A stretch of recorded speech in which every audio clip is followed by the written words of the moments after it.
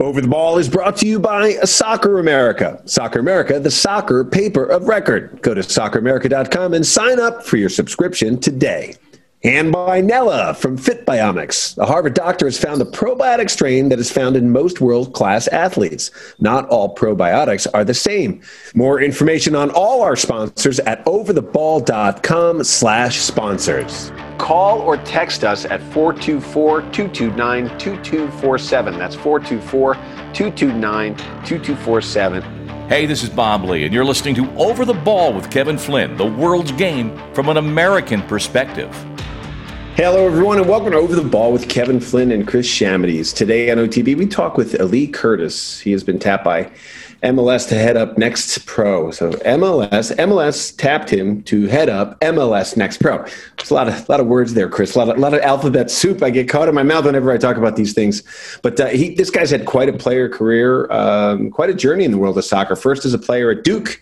He won the Herman Trophy there, played a few seasons MLS, which I'm sure you crossed paths with him, Chris. And then first African-American manager in MLS history when he joined the Red Bulls in 2014, then went to GM at Toronto FC, and now MLS Next Pro, which is, if you don't know, a men's professional soccer league in the United States and Canada that is affiliated with MLS, and it all starts off in 2022. So, Chris, this is all player development, which I know is really what you take a shine to, is what you're really interested in. What are your thoughts on this? Do you know a lot about it? Yeah, I'm happy to have Ali on because, for a while now, there's been this gap in terms of the player development path where you have obviously the first teams of MLS, and then underneath them have been the academies. But, they'll kick the players out at, that 18 age, that high school age. And so now there's very, very few college players who could make it to the first team, never mind high school guys, so now they're trying to bridge that gap in player development and try to provide another playing opportunity for these guys that are coming out of the academies that aren't quite ready for the first team yet. So this is exactly what this is about. I look forward to discussing it. How many of those players do you think get overlooked that develop late? I mean, American players are known for developing late. We've talked about that before on the show, but are there a lot of guys that you think get passed over? Yeah, I mean, there are guys in our history, Chris Wondolowski, even Clint Dempsey, that didn't necessarily come out of the college game, unbelievably touted as for sure going to have these careers that they ended up having. So, their ability is to play extra years after college at a good level to help develop them as pros that allowed them to ultimately make the first team and have the careers that they've had. So there are always going to be players like that, kind of falling through the cracks or late bloomers, whatever you want to call it. And if we give them a place to play, we might be able to collect a few more players for not only MLS, but for the national team potentially. Well, this is interesting because so many players do develop late. We talked about this before. A lot of the guys who are on the under 20s, the under 17s, they don't make it to the full national side, even though they get the best coaching, the best training. They miss that little X factor. And it's, as a coach, this, trying to scout players, it's tough to define the skills that will get you to that next level. I've reached out to Sasha Sorowski, the coach of Maryland, about, coming on with us here on Over the Ball to talk about the split season in college, because I feel like for the men's side especially, Chris, I know you coach the women's team at Loyola Marymount, but for the men especially, it seems like a single season is very difficult. And I think more players would be developed if they split the season. And academically, it's better, too. So the NCAA, of course, is dragging their feet, though. Yeah, I mean, and that's even got another pause. Last week it came out that the NCAA is not going to vote on this immediately. So now they've tabled it one other step. And so now you're thinking, okay, this might take another year to get it to that point. And I know we're coming out of a sticky time period with pandemic and all that kind of stuff, but, the NCAA is not ready to green light this yet. And so all this work that's been kind of put in the can has to wait. Where that ultimately goes, we'll see. But in the time being, if you're a very, very good young American player on the men's side, you have this idea, yes, you can go to college, or you can come out of the MLS academies and potentially go to MLS Next Pro, which is what they're offering here. And it's not an exact science. It's case by case because there are late bloomers. Everyone develops differently because you have the physical side, you have the technical side. And then there's also that, we don't talk about it enough, but just the maturity, the emotional side, just the ability to, grow into your body and into your mind and learn how to become a pro. Everyone does that slightly differently. So we're seeing that, we have young players like Aronson and all these guys and Tyler Adams who just seem beyond their years with maturity. But there's loads of players who are on the opposite end of that spectrum where they're uber talented, but not necessarily mature enough to be a successful pro. And this is where, us waiting around for some of these players makes a little bit of sense, and this league helps. Yeah, but my point was being that it seems like the game in some ways is starting to pass college Division I. It's sort of, they're making themselves not viable for a kid who wants to go to a further level and wants to get his education. It was always a great strength of the United States, but if they don't adapt playing 3 games a week that some of us played in college while doing our work or not doing our work, I mean, soccer is not set up for it. And you see these professional teams like Man City and Liverpool right now, all the games and league stuff they're playing, and whether it's Champions, FA Cup, Premier League, they're playing 2 games a week, sometimes even a third, I think. And it's, oh my God, this is horrible for these professional players with deep benches. So imagine an 18, 19, 20-year-old kid that's also doing schoolwork and taking buses and not being they're going to make themselves irrelevant, I'm afraid. Yeah, no, it's become a real topic. That's why Sasha Swarovski and a whole crew of others have really kind of rallied behind trying to present this, what they call the 21st century model, because if we're still operating on what the NCAA did decades ago, it's become archaic based on the plans that we all now need. Where there's a problem is, like, if you're a great young American player and let's say you're a prospect potentially to get to an MLS first team one day, when you have the real conversation in terms of player development, it's hard to say that the college path is the best path right now. Because there's just too many starts and stops and interruptions to player development. And so this 21st century is trying to solve that, because obviously in our culture, so many families do want the American education, the college education. So can we now send X number of players to the college game and still know they're going to come back well developed from a soccer perspective? Right. MLS has flown forward so much in the last 10 years, but the college game has kind of stood still.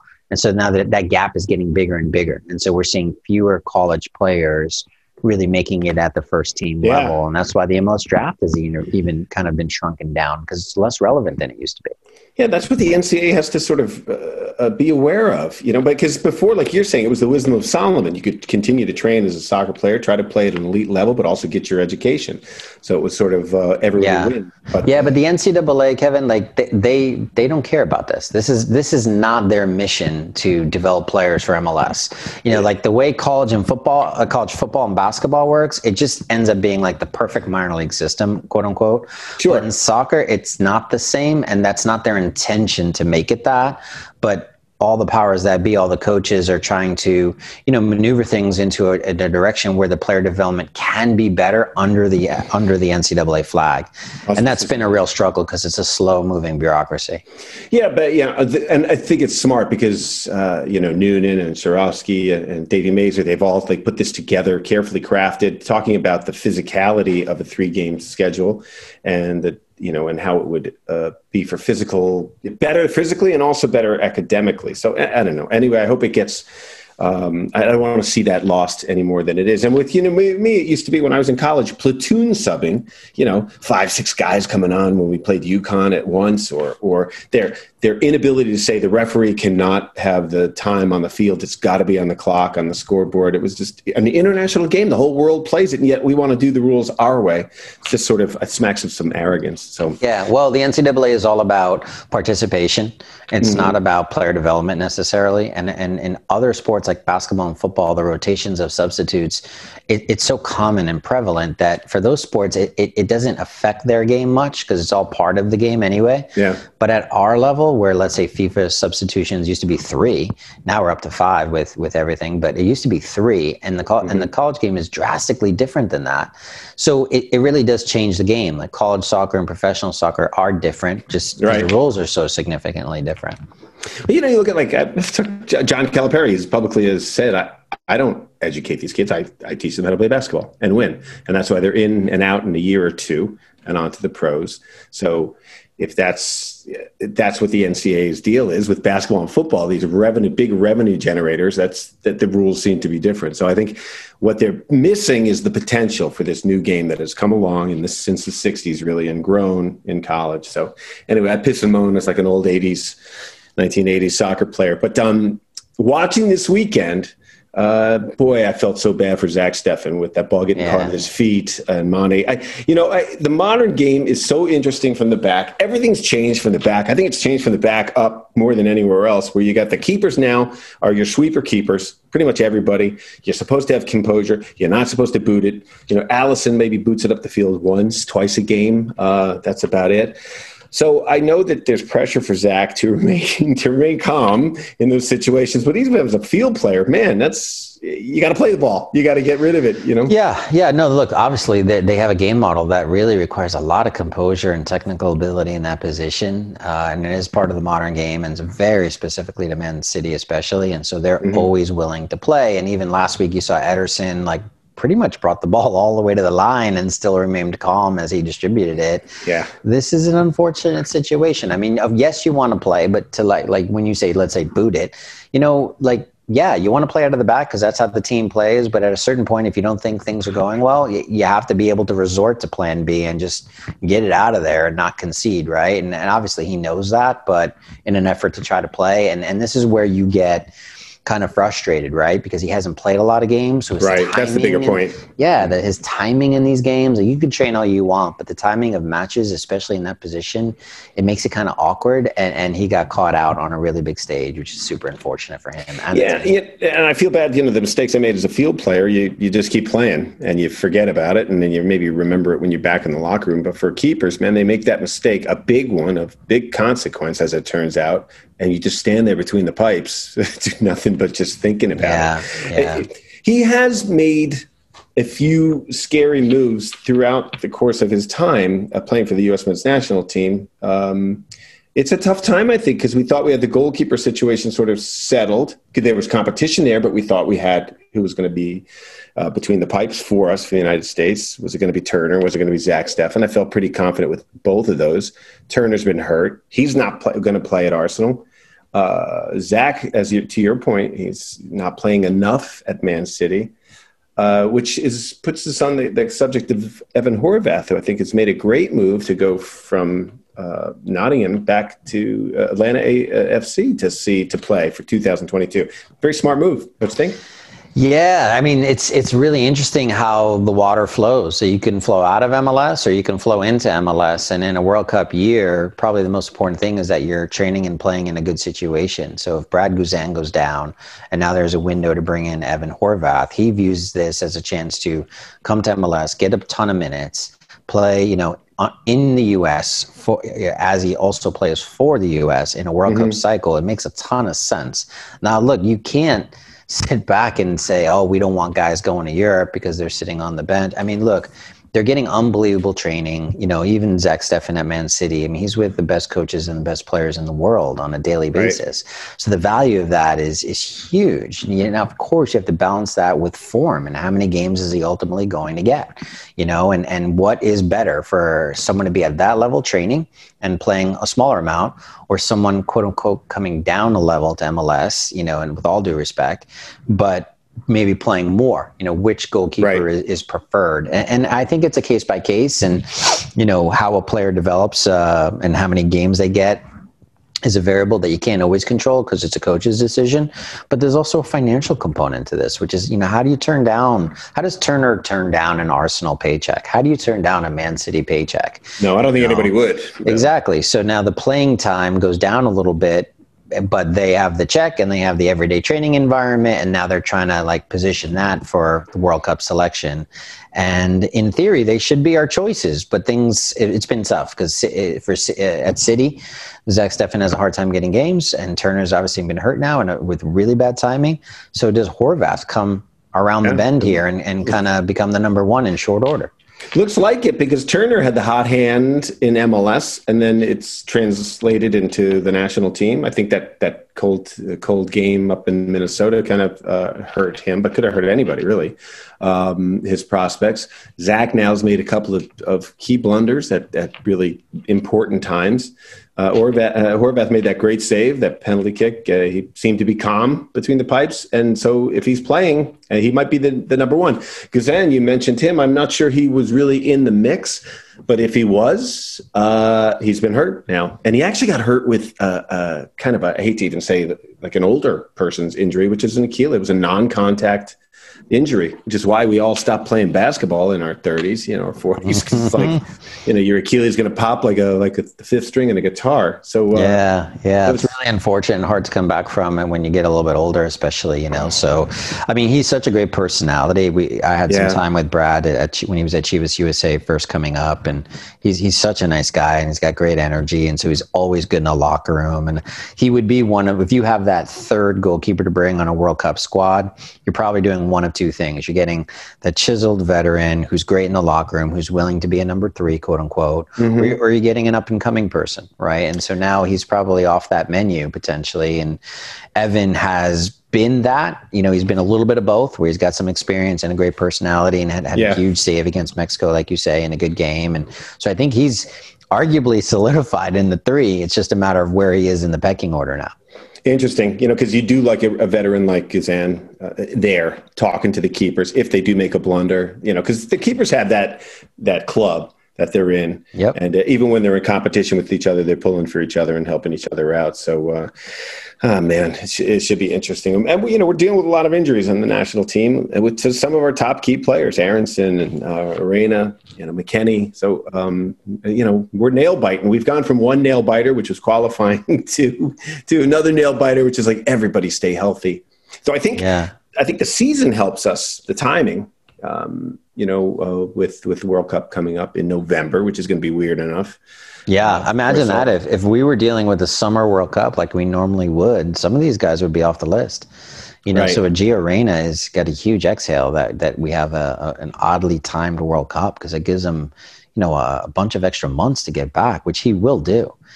So I think some of these names that you mentioned, like McKennie and Reyna, I mean, they're in the squad. They're going to go to the World Cup. It's just going to be a matter of hopefully how healthy and how sharp they are and how much they can contribute. And that'll be really a big swing factor for how this team does in the first round. I'm really worried about Gio Reyna, just because I hope he doesn't battle like a hamstring for his entire career like Josie Altidore did. And it's, they know so much anatomically now, physically, that I guess they said we're going to get him healthy. He'll be ready for the Cup. So let's hope. So you want to be a fly on the wall for that conversation. The medical staff of the U.S. national team and the medical staff of Dortmund. How do they, when they get on a Zoom, what does that go like, right? Because the guy plays fine for the U.S. and every time he goes to Dortmund, he has a problem. And it's obviously not Dortmund. I mean, they're a very successful club, and this hasn't been a problem for other players. It's just somehow, some way, whatever's happening for him isn't quite working out. And it could be a fluke, or it could be something he's not doing on his end. But somehow, some way, like as the time goes on, we're going to lose our margin for error. Right now, we have a little bit of a cushion because of the late World Cup, but that's going to disappear in another month or two. Yeah, and plus playing at that level, it's not even match fitness. It's beyond the pace. And that's why I think young people do well. That's why I thought we have a good shot here. We got a nice young team, or a moderately young team, but they got to stay healthy. So, all right, let's take a break, Chris. And when we come back, we're going to talk to Ali from MLS with MLS Next Pro. You're listening to Over the Ball. All right, joining us now on Over the Ball, Ali Curtis. Ali is working for MLS, and he's heading up MLS Next Pro. Welcome to the show, Ali. Thanks for having me. Appreciate it. Yeah. Hey, look, so I followed your career. I was saying this before we got on. You were a Herman Award winner at Duke. I remember those days. So you were a heck of a player in your day. Played a little bit of MLS, a couple of years there, and then went on to be the GM for the Red Bulls, and then at Toronto, and now MLS Next Pro. So this is great. I was thinking about you yesterday because I'm watching the Lakers story. I don't know if you're watching this on HBO. I am. It's hysterical. It's really good. It's really well done. And I was a big Celtic fan growing up, but so it was amazing to see how you build a team like they are. But I thought of you because I was talking, like, when Jerry West has sort of a meltdown, he says, like, I don't want to coach. And he really has become a GM. But he had to sort of discover that by realizing he didn't want to coach. Even though he got them into the Western playoffs 3 years in a row, he just felt like sometimes really good players have a tough or don't want to coach because they can't explain to the guys to do what they used to be able to do themselves. And you show Jerry West's frustration there. But with you, it's been interesting. You were such a great player in college, played in the pros. Did you ever have a desire to coach, or did you always want to go right into the front office? Yeah, first of all, I love that series. I watch it every Sunday. And the guy that plays Kareem, I know. And so, he used to be married to one of my best friends' wife or sister. So, but yeah, I never, growing up, and then when I got to Duke, I always thought that I would play soccer as much as I could, and as long as I could do it at a high level. And then at some point, I wanted to get involved in banking.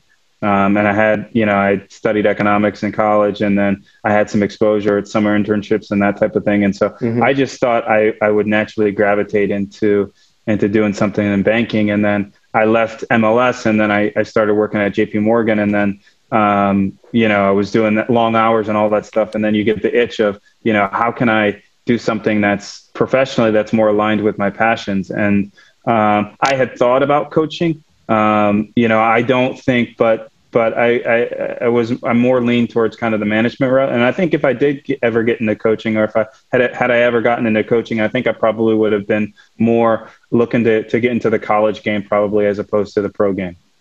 Yeah, we were just talking about college, Chris and I, before you got on. Chris coaches at Loyola Marymount, and we were talking about the void that MLS Next Pro is sort of filling with players a little bit. Chris, do you want to talk to Ali about that? Yeah, no, I appreciate you coming on, Ali. It's, I think Tampa Bay Mutiny, right? We're going back to MLS 1.0. So, wow. Seeing you in those days and now through the years crossing paths. And I'm from New York originally, but out in LA. So there was a time when we crossed paths when you were with the Red Bulls, and Jesse was at the Red Bulls. So, there's some good chapters in your career. So happy to have you on. And obviously Toronto and now, so you're really well positioned to talk about this. My understanding, from further away, is that we have the MLS academies, and then we obviously have the first teams, and there's a gap of player development potentially in between. So can you speak to that a little bit? Like, how was MLS Next Pro born, and then how have you now stepped in, and what is the next step in terms of the launch, et cetera?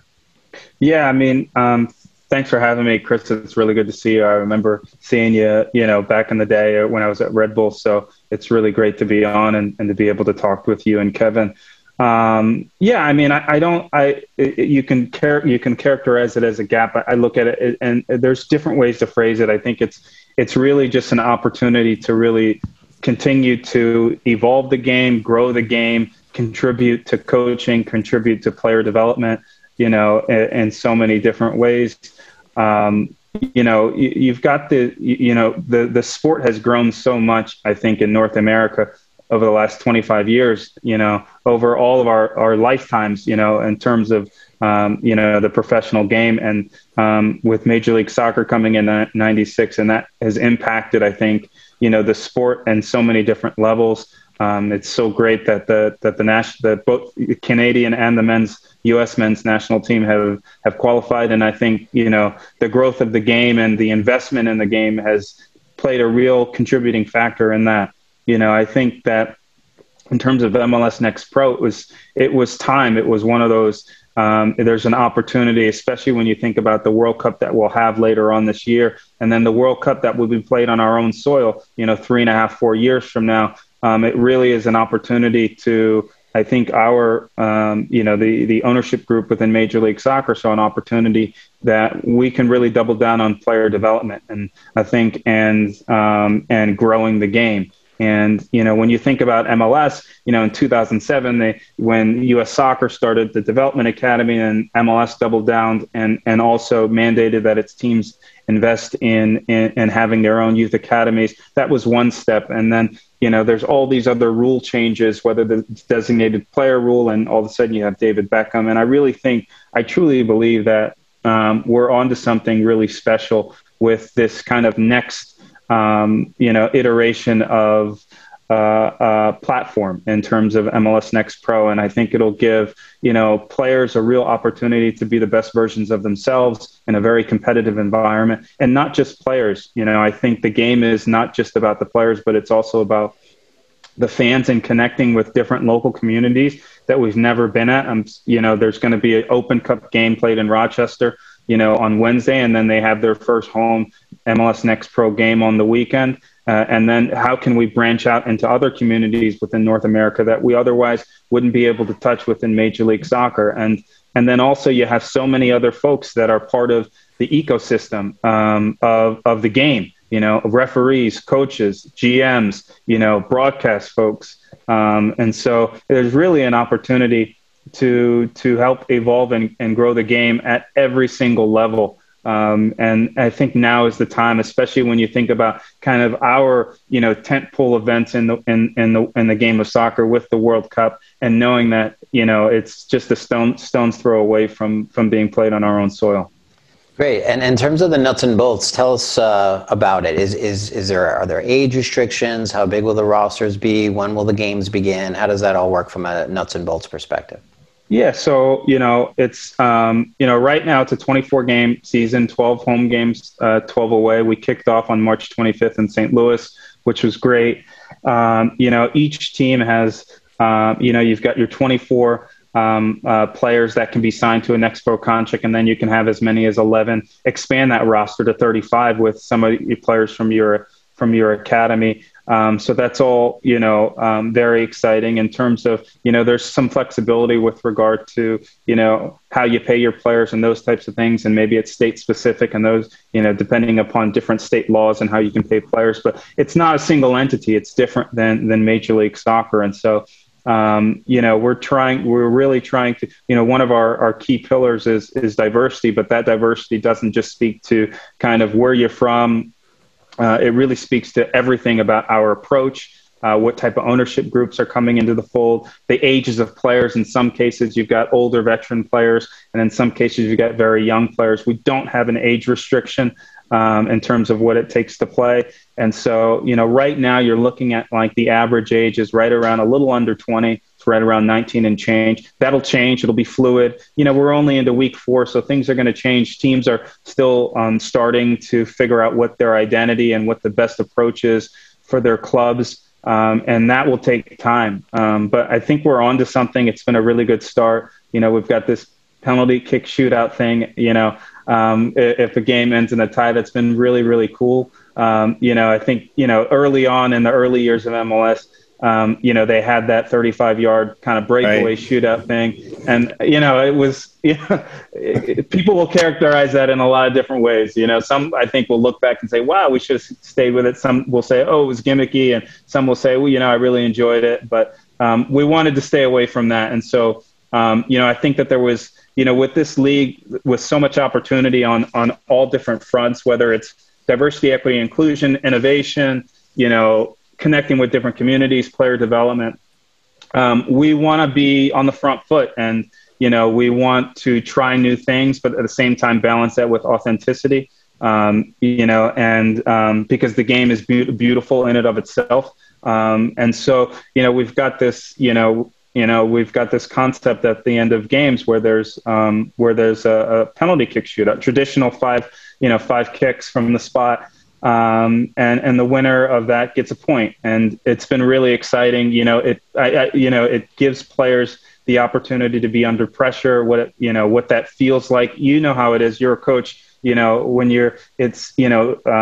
practicing and getting better at penalty kicks and shootouts and those types of things. It's hard to do on the training ground, and really you get those through reps in real life. And when you see what's happening in World Cups, when you see what happens in the Champions League and those types of things, it's an opportunity. And we're not, and so we want to be, and I think that concept, it's not revolutionary, it's something that's been around for a while, but it's a signal that we want to try some new things, and symbolic in that way. But we think it's working. It's exciting, and we'll see. At the end of the year, we'll take stock of it, look at the data, we'll make some phone calls and have conversations as to what's going on, and we'll try new things moving forward. And some will work, and some may not. But we'll be thoughtful about it.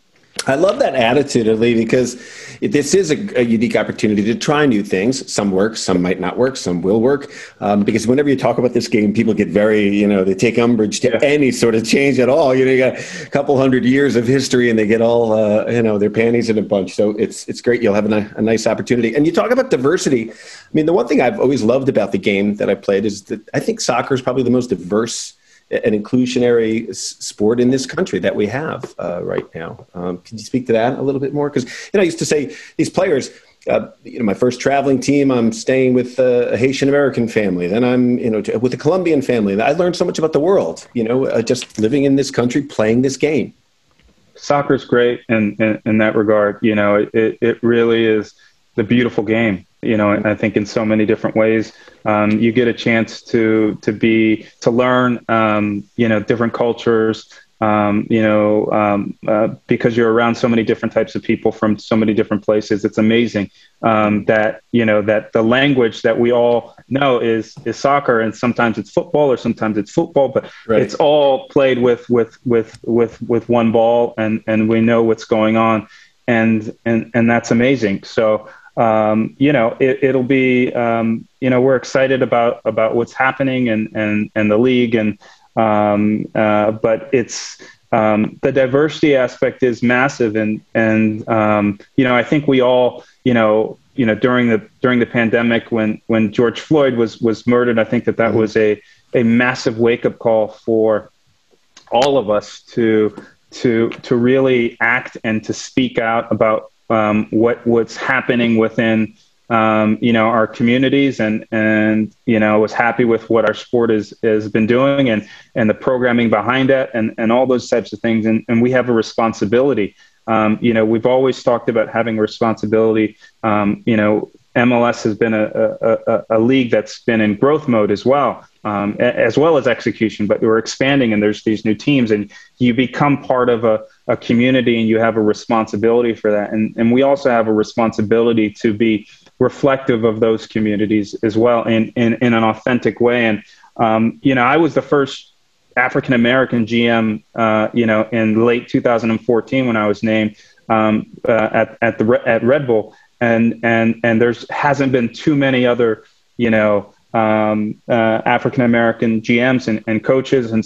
And we haven't had any female coaches, head coaches in our league. And so there's just a tremendous amount of opportunity for us to be the best versions of ourselves, as individuals and as part of a collective, as part of teams, as part of a collective. There's those types of opportunities, and it's important, so that hopefully if we work really hard and we work collectively and we're thoughtful, that, I think that, at least from my perspective, one of my goals is, 15 years from now, 20 years from now, you look back and you were able to be part of something and to help build something that is really special and will have an impact and lasting. And I really think that, MLS Next Pro will have that. And so I referenced earlier, I said something about, hey, well, MLS, they invested in youth academies, and then they had the designated player rule and all these types of things. And I think MLS Next Pro will be, when we look back 20, 25 years from now, it will have that type of impact. It will be, we're really trying to, change the game or evolve the game in a way that's transformational from how it's played to the people that are coaching it, administering it, playing it, and all of the above. And Ali, how does it work with the first teams? Are they mandated to have a team in MLS Next Pro by a certain time? No. So, we've created this league and it's all been really fast, in terms of we've got it up and running. There's been a lot of hard work being put. Right now we've got 20 MLS owned teams, and we've got one independent team. So we've got 21 teams. There's a number of clubs. I think there's around 7 or 8 clubs that are still operating in the USL.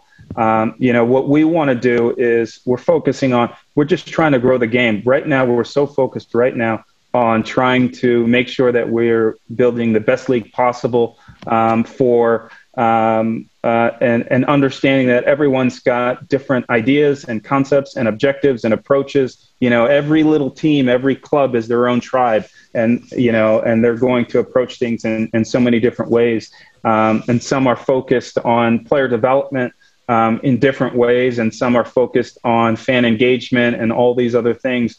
And so right now we're focused on ensuring that we have a really good competition. It's solid. There's scar tissue because, it may have been 15 years ago when MLS had the reserve league and those types of stories. And so it's important that we're really thoughtful, that we are analytical and we work hard to really construct a really solid league, solid competition. We put a lot of thought into the schedule as well, and to make sure, it's a huge component of what's going on. And so, in that respect, it's really just trying to focus on having a really good competition, especially this is year one. I think we're 4 weeks in, and then the rest will take care of itself. And I think that teams will have some data and some information to think about making what decision makes sense for themselves. Yeah. So yeah, we want to do right by the game. And now's the right time. Yeah. And Kevin, this is what's interesting is like this has it's kind of like there's two roads in and out. There's like the academy kids that can come up and into the league. And then there's the other vehicle from MLS Next Pro to the first team. So it's kind of cool. There's two arteries in and out, where, I would imagine, Ali, is this right? That like if the first team player doesn't get a game that he could potentially get loaned down and play in the MLS Next Pro? You're exactly right. I mean, you've got it's just I think that like you just want to have options and different ways of going about things in a different way. When a goal is scored, it's not the goalkeeper's fault. Rarely, it's usually it's because 5 or 6 other things occurred, and all of a sudden the ball just happened to be in the back of the net. And so, in this sense, it's how can we create a league that will help with, and also like what I would say is even for my own soccer career. And when you think about all these, there's so much out there now. The business and the game has grown so much. Transparency and how do you get from A to B to C to D is confusing for players and also for parents. So MLS Next Pro is really nice because it provides a greater amount of clarity and just transparency. Okay, I play for the MLS Next team, and then I can go to the MLS Next Pro team, and then I can play for the MLS team. Maybe I can play for the national team here or there. And then there's all these other different options, to be honest with you, because the game has grown so much. There's other leagues where you can loan players to and things like that. And that's still happening now because, even young players, or players, sometimes it's good. Maybe they've played for the MLS Next team, the Next Pro team. Maybe the MLS team is not, they're not ready for them yet. Maybe it makes sense for them to take a loan to another league, whether that's domestic or abroad. So it's providing some transparency, some clarity, and some options. So it's a good time, I think, to be a player. It's a good time to be a fan, a coach, and so on and so forth. Yeah, we were talking about it before you got on. This is very exciting for the players because there's more opportunities. And we talk about late development in the United States. Classically, we've been developed, our better players late. And also the sort of diamond in the rough element that Clint Dempsey was, or that these players that come out of nowhere that aren't on the national team track, let's say, which was the only track to sort of be on. So this gives more opportunities to more players and hopefully more discoveries for us as we go on to win a World Cup is what I'm hoping for. Yeah. Hey, Ali, let me ask you, you mentioned diversity, and in my career, I've worked on both the men's side and the women's side. Is there any talk, I know you can't, get into it deeply, but, is there any talk about the women's game underneath the MLS umbrella? Like, is there an MLS Next Pro Women's League? Is there something that could be done hand in hand, whether it's, next to NWSL or perhaps under NWSL that could open up, doors for the women's game underneath the MLS umbrella? Does that get discussed at all? Is there any kind of possible path in the future for that? I think the women's game gets discussed a lot. It's hard for me, in some, meeting rooms I'm in, sometimes it comes up, and in the rooms I'm not in, I can't speak to that. What I would say is I think that we have especially in the U.S. and Canada, we have some of the best players in the world.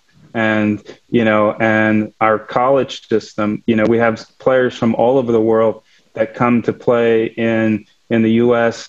Collegiately, and then they play for their national teams everywhere. And we just have some tremendous players, personalities, people.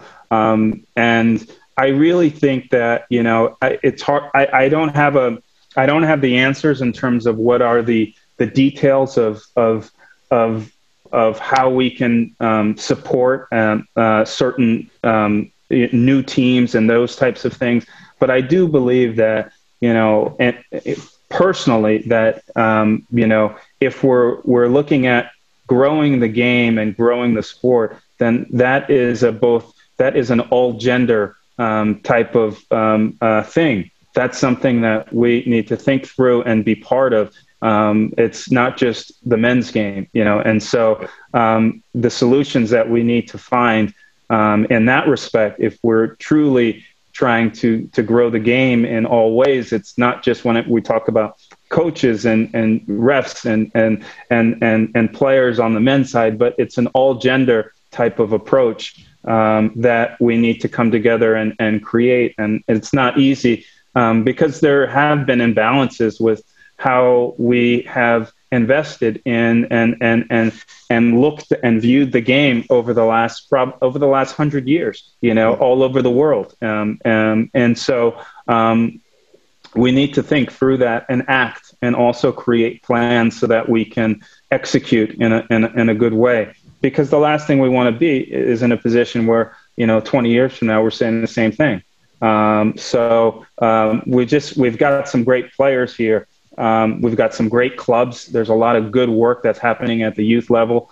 If we're talking about, the women's game as well. And so how can we find ways that has not been top of mind, but lately over the last, particularly over the last 5-6 months, I've been really locked in on MLS Next Pro. But, I'm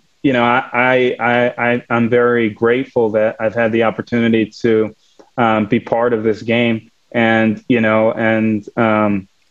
like I said, I believe that if we can grow the game in the way that I would like the game grown, that has to do with all genders. Yeah, no, I appreciate that. And I would be curious, just from short term and also the future of MLS Next Pro, is the short term, will we see MLS Next Pro teams in Open Cup competitions? And then also, where do you maybe see the league in 10, 15 years? Like, what would be the goal of the league in terms of being able to call it successful?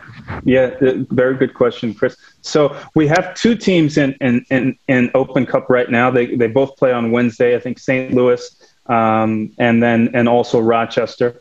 It's a conversation also with U.S. Soccer, just in terms of related parties and those types of things, whether or not, the future will MLS operated teams be participating in that competition. So, or in Canada, in the Canadian Championship. So, but at least in terms of our independent teams, the expectation is that those teams will be participating in U.S. Open Cup, which is exciting. It's a great competition. It's a way to develop. It's exciting. It's win or go home, which is amazing.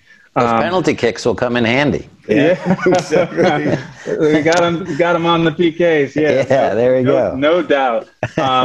I think that we want the competition to be, it's going to, we want rivalries. We want it to be exciting, on the field, competitive. And we also want it to regionalize it in a lot of ways. And so, we do need to grow the footprint and grow teams numerically such that we can achieve that, so that we can have, regionalized competition. This year we've got 4 different divisions, 5 in each conference with the exception of one that has 6.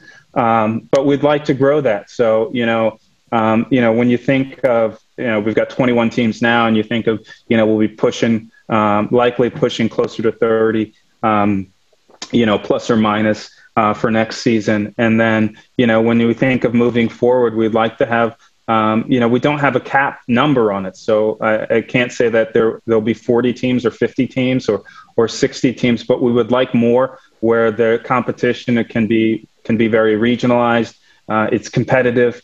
If we're putting our work in from a player development standpoint, as you know, at the collegiate level and also at the youth level, then, we're going to have some quality players. Kevin mentioned, diamonds in the rough and those types of things for sure. I signed Aaron Long, in 2015, and, he played, for our second team for 2 years. And then he's one of the best defenders in the league, and was defender of the year. So amazing. And at the same time, I also signed my first homegrown player was Tyler Adams. And so, how can we've created a league that we believe will be incredible. We believe it will be strong, competitive. It will be right for all of the above. And the goal is to create more and better. And so, how can we achieve that? And I'm confident that we will do that. We've put together, we're still, growing the league office and those types of things. So we have some really, I think we've got a good leadership team that will grow. It's interesting. It's not a single entity, so it's a different structure, and there's different nuances and those types of things. But I'm excited about it. Last week we've created this innovation committee, which will help with, looking at different new ways that we can, evolve the game and new rules and those types of things. So I think it's exciting on a lot of levels. I think we've come out to a really good start. There's still a lot of room for opportunity and improvement. And, we're going to try to do everything perfect, but we're going to make some mistakes along the way, and we'll learn from them, and then we'll keep going. More opportunities and, no bad ideas. I always say, when I teach kids, it's like bad ideas lead to good ideas. It's all positive. We move forward. You mentioned Tyler Adams. My old roommate back in the late 1800s was Desmond Armstrong. In the 80s, Desmond and I would talk about the African-American player, and I played with players of color, but they were generally Haitian or Colombian or from somewhere, and we would always try to figure out how to get more African-American players playing. How did you come to the game, and what was your story? Who taught you the beautiful game? Yeah, so just so you know, it was a real awesome moment for me on March 25th when I went to our first game when St. Louis played Rochester. Desmond Armstrong has two boys that play for St. Louis, and so he was at the game. And I had always heard about Desmond, and I knew who he was, but I'd never met him. Such a gentleman. So I met him for the first time at the game. Just I had someone introduce me, and that was a real cool moment for me. Yeah. Because I think that whenever you're trying to achieve something that you've never really achieved before, there's just there's never, even when Desmond Armstrong there was only 2 or 3 players of color that were on the national team. Now you're looking at close to half, if not more than half the national team, and it's amazing. And so when you see someone that kind of looks like you or maybe had a similar background than you, then it's possible. And so for a lot of players like Desmond Armstrong, a lot of players, they looked at Desmond Armstrong as for inspiration, because they said, there's a chance. I remember reading books about Pele because I said, wow, this guy's the best player in the world. And he looks like me. And so, I think, as a person of color, we all have responsibility. We feel a sense of responsibility in terms of whatever we do in life. We know that it is a door opener, and we try to execute it at a really high clip because we want opportunities and we want to make it better for those that are coming after us, because they're there, almost like talent, and if they're there, we've got to find a way. I was lucky. I mean, I grew up in Ann Arbor, Michigan, and we lived in a community. It was called family housing. All the houses were connected, and we just had a lot of immigrants that lived in the community, and from Nigeria to South Africa to Brazil, and we all had this shared backyard. And so my parents grew up in Philadelphia, like in the concrete. There was they didn't know anything about soccer. And so, but me and my older brother, we would go out outside, and the neighborhood kids would play soccer in the backyard. So that's how I played. Otherwise, I love it. I love it. Yeah, otherwise you wouldn't have known, right? Yeah. Yeah, I wouldn't have known at all. And it just kept on going. And it was, we all know, you have a little bit of success and then, and I've had all the bumps and bruises along the way. I think, one of the best things that ever happened to me was trying out for a team in my local, I think I was like 8 or 9 years old. And I thought I was the best guy at tryouts, but it was for a team that was 2 years older than me. And, the coach said, "Hey, we're not going to take you because we think you're too small." And I was crying and it was the best thing that ever happened to me. Because then, someone told my mom, you said, "Hey, you should take him to this other club in Livonia, Michigan, a club called Vardar, which is an MLS Next." And it was the best thing that ever happened to me. It's what helped, get me to Duke. It's helped, pave the way. And I still keep in touch with my old coaches and old former players. So this game is really special, as we all have our own stories of our old teammates and old coaches and those types of things. So I'm really grateful that I'm in the role now that I have, because I know that we're part of helping other people create memories and stories like that as well, that I was fortunate to be part of. And dude, you're the Desmond Armstrong in the front office. So you're leading by example there. So we pay it forward, all of us in our lives. So I love always hearing the backstory of how we discover this wonderful game. It's always by chance, by meeting a Portuguese guy in your neighborhood or something. It's just always wonderful. And what I always love about soccer is they're so enthusiastic about paying it forward, because it's like this secret language that they have, and they love the game and they want to show you about it. Want to ask you a couple questions before we get going here. This has been really enlightening, because sometimes it's like alphabet soup, all the different leagues and stuff, and it gets very confusing. But you've done a great job breaking it down for us, especially Chris, who really picks things up slowly. So let's say that ain't right, man. Come on. I went a long way to read that. Let me ask you this though, Ali. Who was your favorite player growing up? Soccer player? Yeah. Oh man, it was Pele. I mean, he didn't play. It's not like I really got a chance to watch him play, but it was just, like I said, I would just read books about him, and and that's the special thing. Also, just different from our generation. Like, MLS didn't exist, and soccer, like it was tough to catch a game on the television, maybe a Serie A game here or there, but nowadays, I mean, there's more soccer in the United States on TV than anywhere in the world. And so it was hard to have I would still watch the World Cup. I remember my friend's dad took me, 94 and his son. Yeah. 94 to, I think, it was Pontiac? Silverdome. So we went there, and you watch all the games. The Brazilian national team players, I think, for me was, and maybe there was always, it was always special. I just feel someone asked me one time, they said, who do you think is the best at the game? And I said, I think the Brazilians. And they said, why? And and it was a real difficult question, and I still don't know. But part of me, I still believe, I just feel they love the game more. And that it's just amazing. So, yeah. If you see Brazil play, it is different, because soccer is exciting in and of itself. But with Brazil plays, the fans and the players, it's part rock concert, it's part soccer game, it's part showing off, and it's part getting results in a fun way. It's amazing to watch. All right, so who's the best player you ever played against, or with? Let's ask you that way, with or against, because you played against some good ones.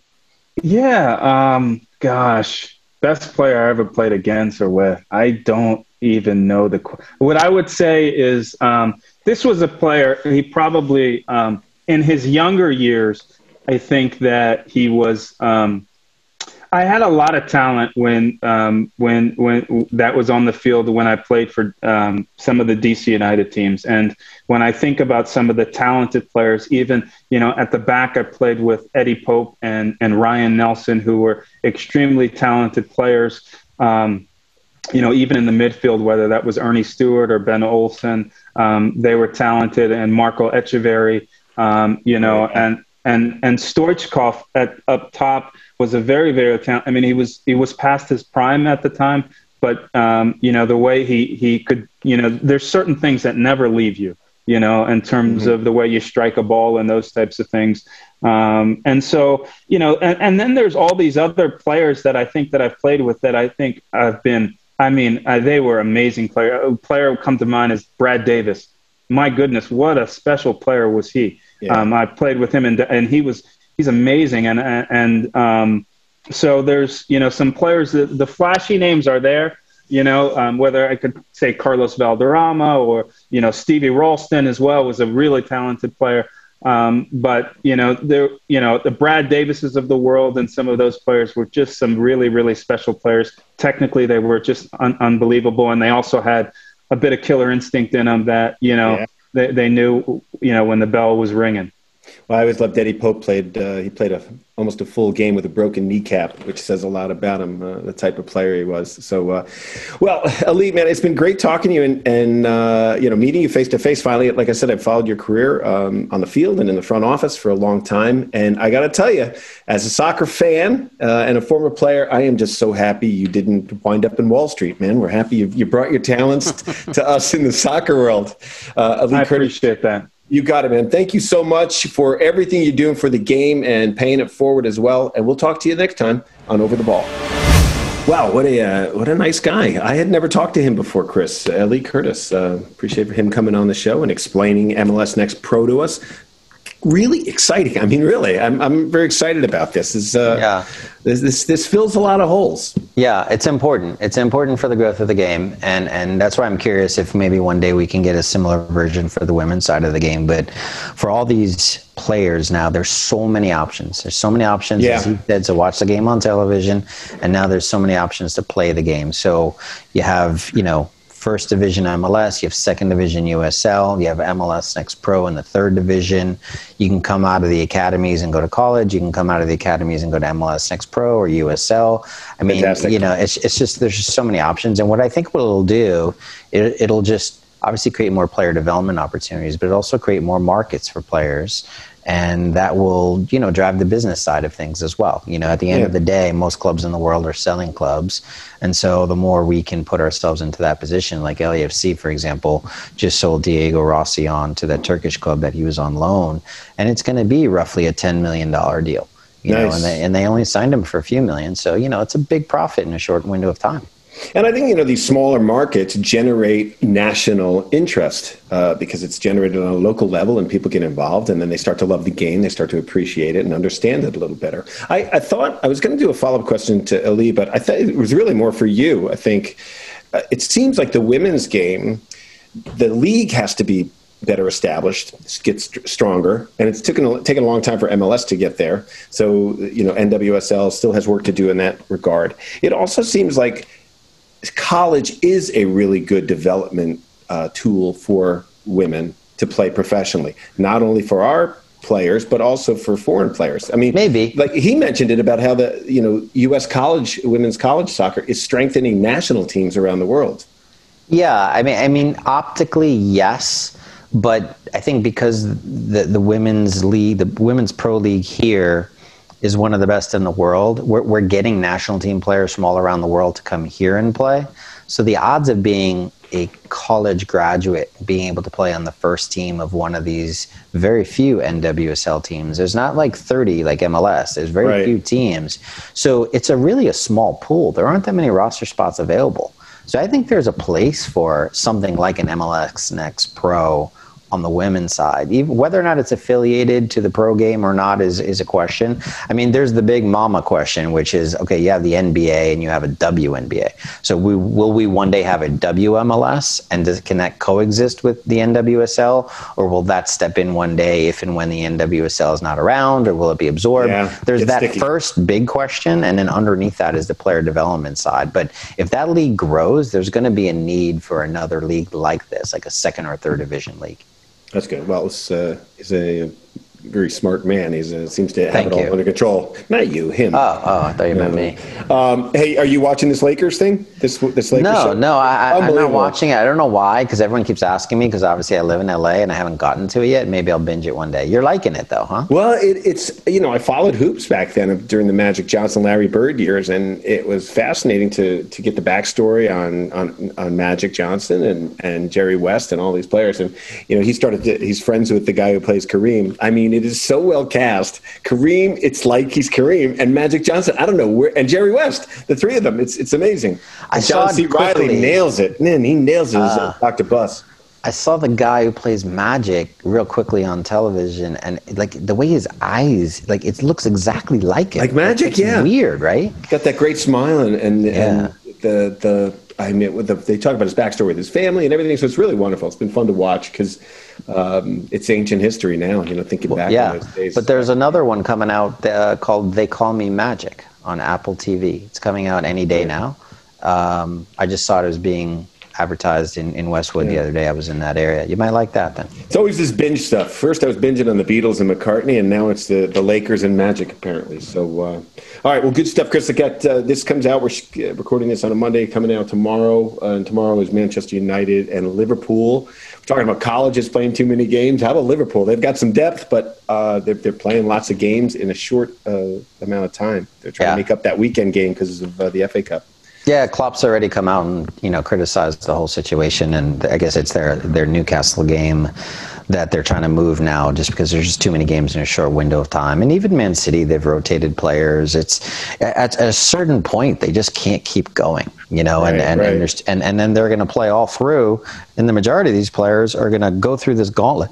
And then go to their national teams in preparation, for preseason, and then going to the World Cup during what would normally be a break time. So it's a crazy time. I thought Pep did a really good job with Man City because they came in limping. They got beat up, against Atleti, and so and they came back. They almost came back. They almost did it. So so it's good stuff. God, we just love this game, and we need more people like Ali Curtis to help us. So all right, I'd like to thank Ali Curtis, obviously from MLS, and. Who else did we have on the show? Nobody. We have a producer, Alistair. For Chris Shamides and Kevin Flynn, for Chris Shamides and I'm Kevin Flynn. We'll talk to you next time on Over the Ball.